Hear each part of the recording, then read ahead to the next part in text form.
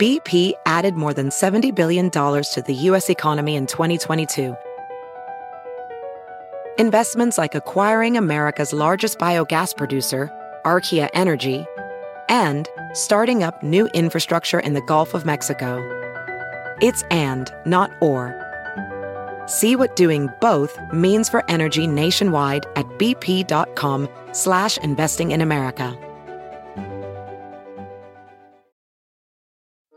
Welding instructor Alex DeClaire knows firsthand how VR training platforms like ForgeFX can help meet the demand for skilled workers. Anywhere you go look, there's going to be a shortage of welders. VR training can help welding students learn the skills they need to begin and advance in their career. The beauty of virtual reality is it simulates that exact muscle memory that they need. Explore more stories like Alex's at meta.com/metaverseimpact. We're going to cause trouble. Scott Farrell is calling the shots from the sideline. We're going to make fun of people. We're going to hurt people's feelings. It's Farrell on the bench. I believe in whipped cream with everything. Did you see Pete Nance of North Carolina hit that clutch, turnaround, mid-range jumper with no time left at the buzzer to force overtime against Ohio State? And then R.J. Davis sealed the deal with a couple of late free throws. Heels knock off the Buckeyes 89-84 on Saturday. They played it at the Garden, the CBS Sports Classic in New York City. The Big Apple, people dressed in plastic bags, directing traffic. Our boy Armando Bacot had 28 and 15 rips. Caleb Love had 22 for the Heels. They're 8-4 now. They had a 4-game losing streak, and they got knocked out of their perch as a preseason number 1 in college rack. But then they won 3 straight, and this win over the Buckeyes, now 7-3, Ohio State, at the Garden. It was this huge doubleheader with Kentucky facing UCLA in the nightcap. The Wildcats were ranked 13th, the Bruins 16th going into that one. We'll talk about that, but the Heels trailed for most of the game before Davis hit a 3 from the wing with about a minute and a half left to make it 75-74 North Carolina. Bryce Sensabaugh hit a J inside the stripe with like 2 seconds left to give the Buckeyes a 79-77 lead.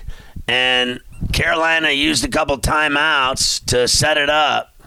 They threw an inbounds pass to get it past half court, and there was 1.2 left. And then Leaky Black threw it across the court to the big, almost 7-footer Nance, who was on the far side of the basket. He grabbed it. He had a huge reach over the defender, and he just busted off a clean J and knocked it down and sent it to overtime. Black, who was a high school quarterback, said the toss was about throwing it to a spot more than it was throwing it to Nance. He said just throwing that pass and catching it like that, it was just, I don't know, it brings chills, man. Beautiful play, beautiful play. He said it was better to risk overthrowing it than underthrowing it, and the defender would bat it away. But bottom line is, Sensabaugh had 22 and 8 boards for the Buckeyes.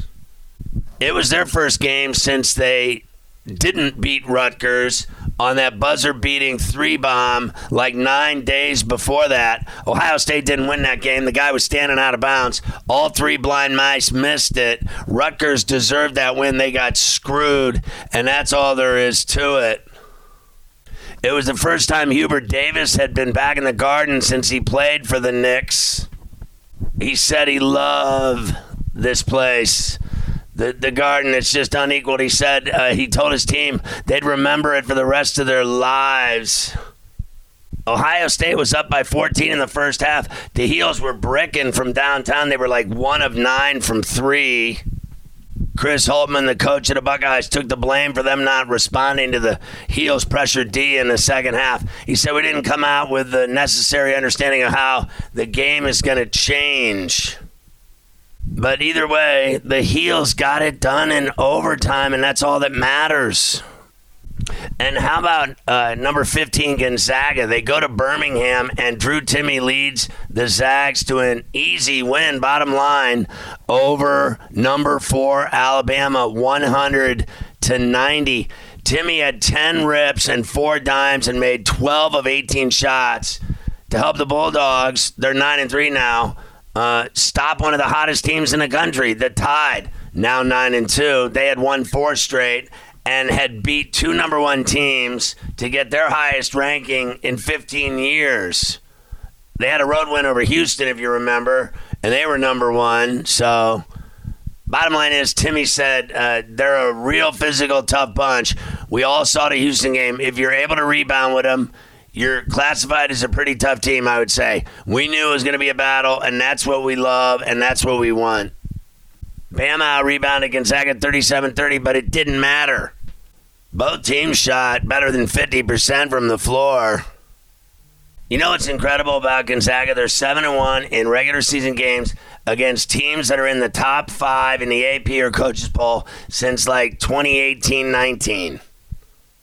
So Timme matched a season high with 29, and the Zags overcame freshman Brandon Miller's 36-point outburst. This guy just went off for Bama. Miller had 26 in the second half, including their first 10. He's the nation's top scoring freshman.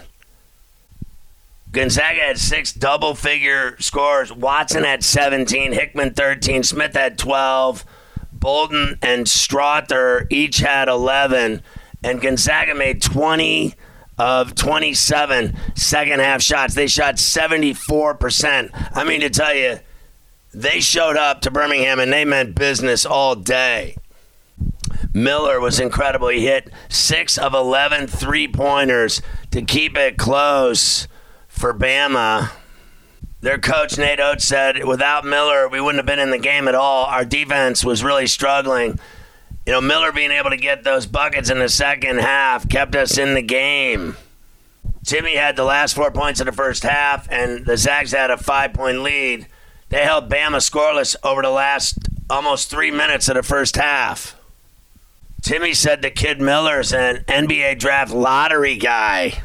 He's a hell of a player, Timme said. He stepped up when his team needed him. Miller said Timme has the best footwork in the country.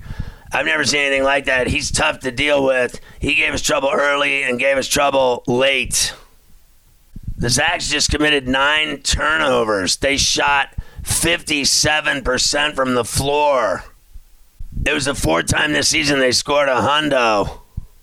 So Gonzaga hosts Montana tomorrow night, and Alabama hosts Jackson State tomorrow night as well.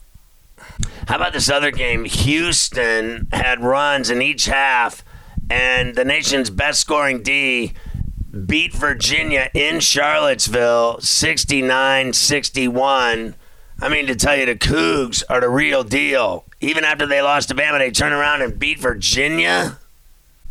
Marcus Sasser and Mark each had 13 points for the Cougars. They're 11-1 now. They had a 10-2 run early in the second half, and they were up 10 at 40-30.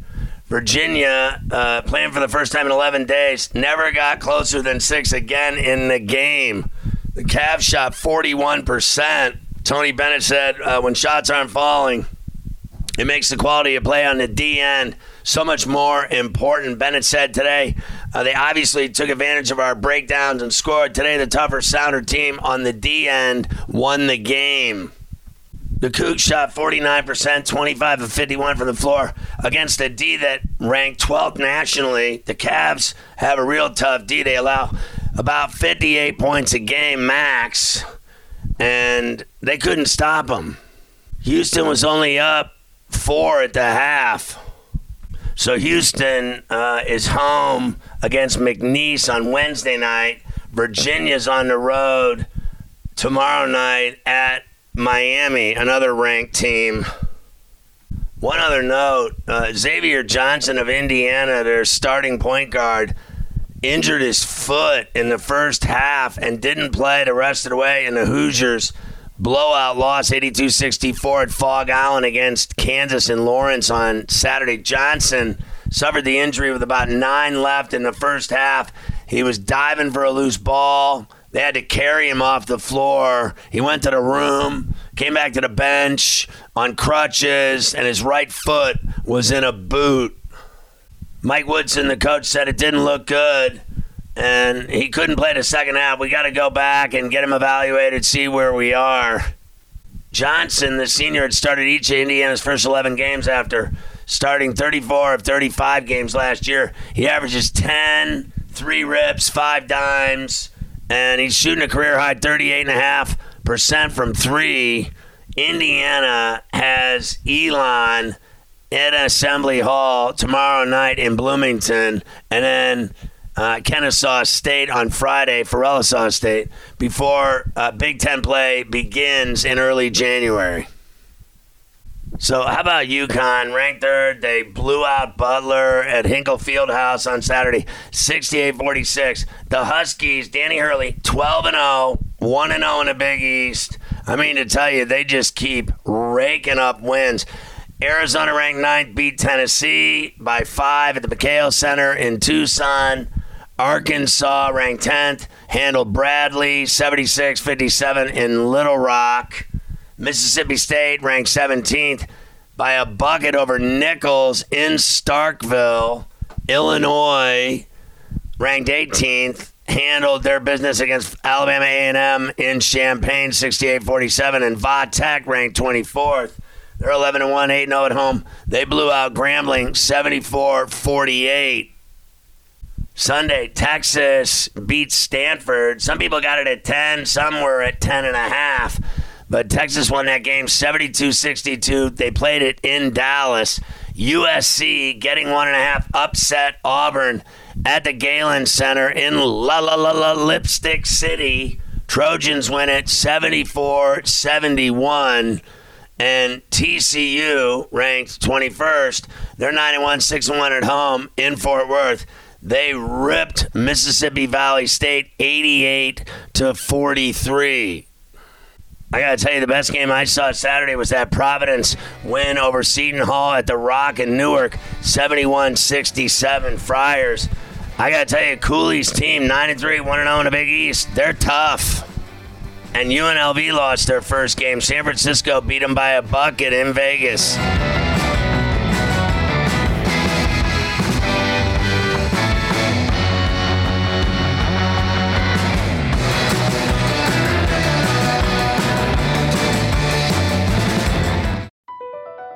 BP added more than $70 billion to the U.S. economy in 2022.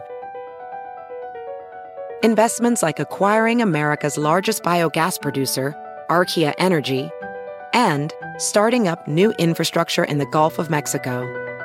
It's and, not or. See what doing both means for energy nationwide at bp.com/investing in America. Reese's Peanut Butter Cups are the greatest, but let me play devil's advocate here. Let's see. So, no, that's a good thing. That's definitely not a problem. Reese's, you did it. You stumped this charming devil.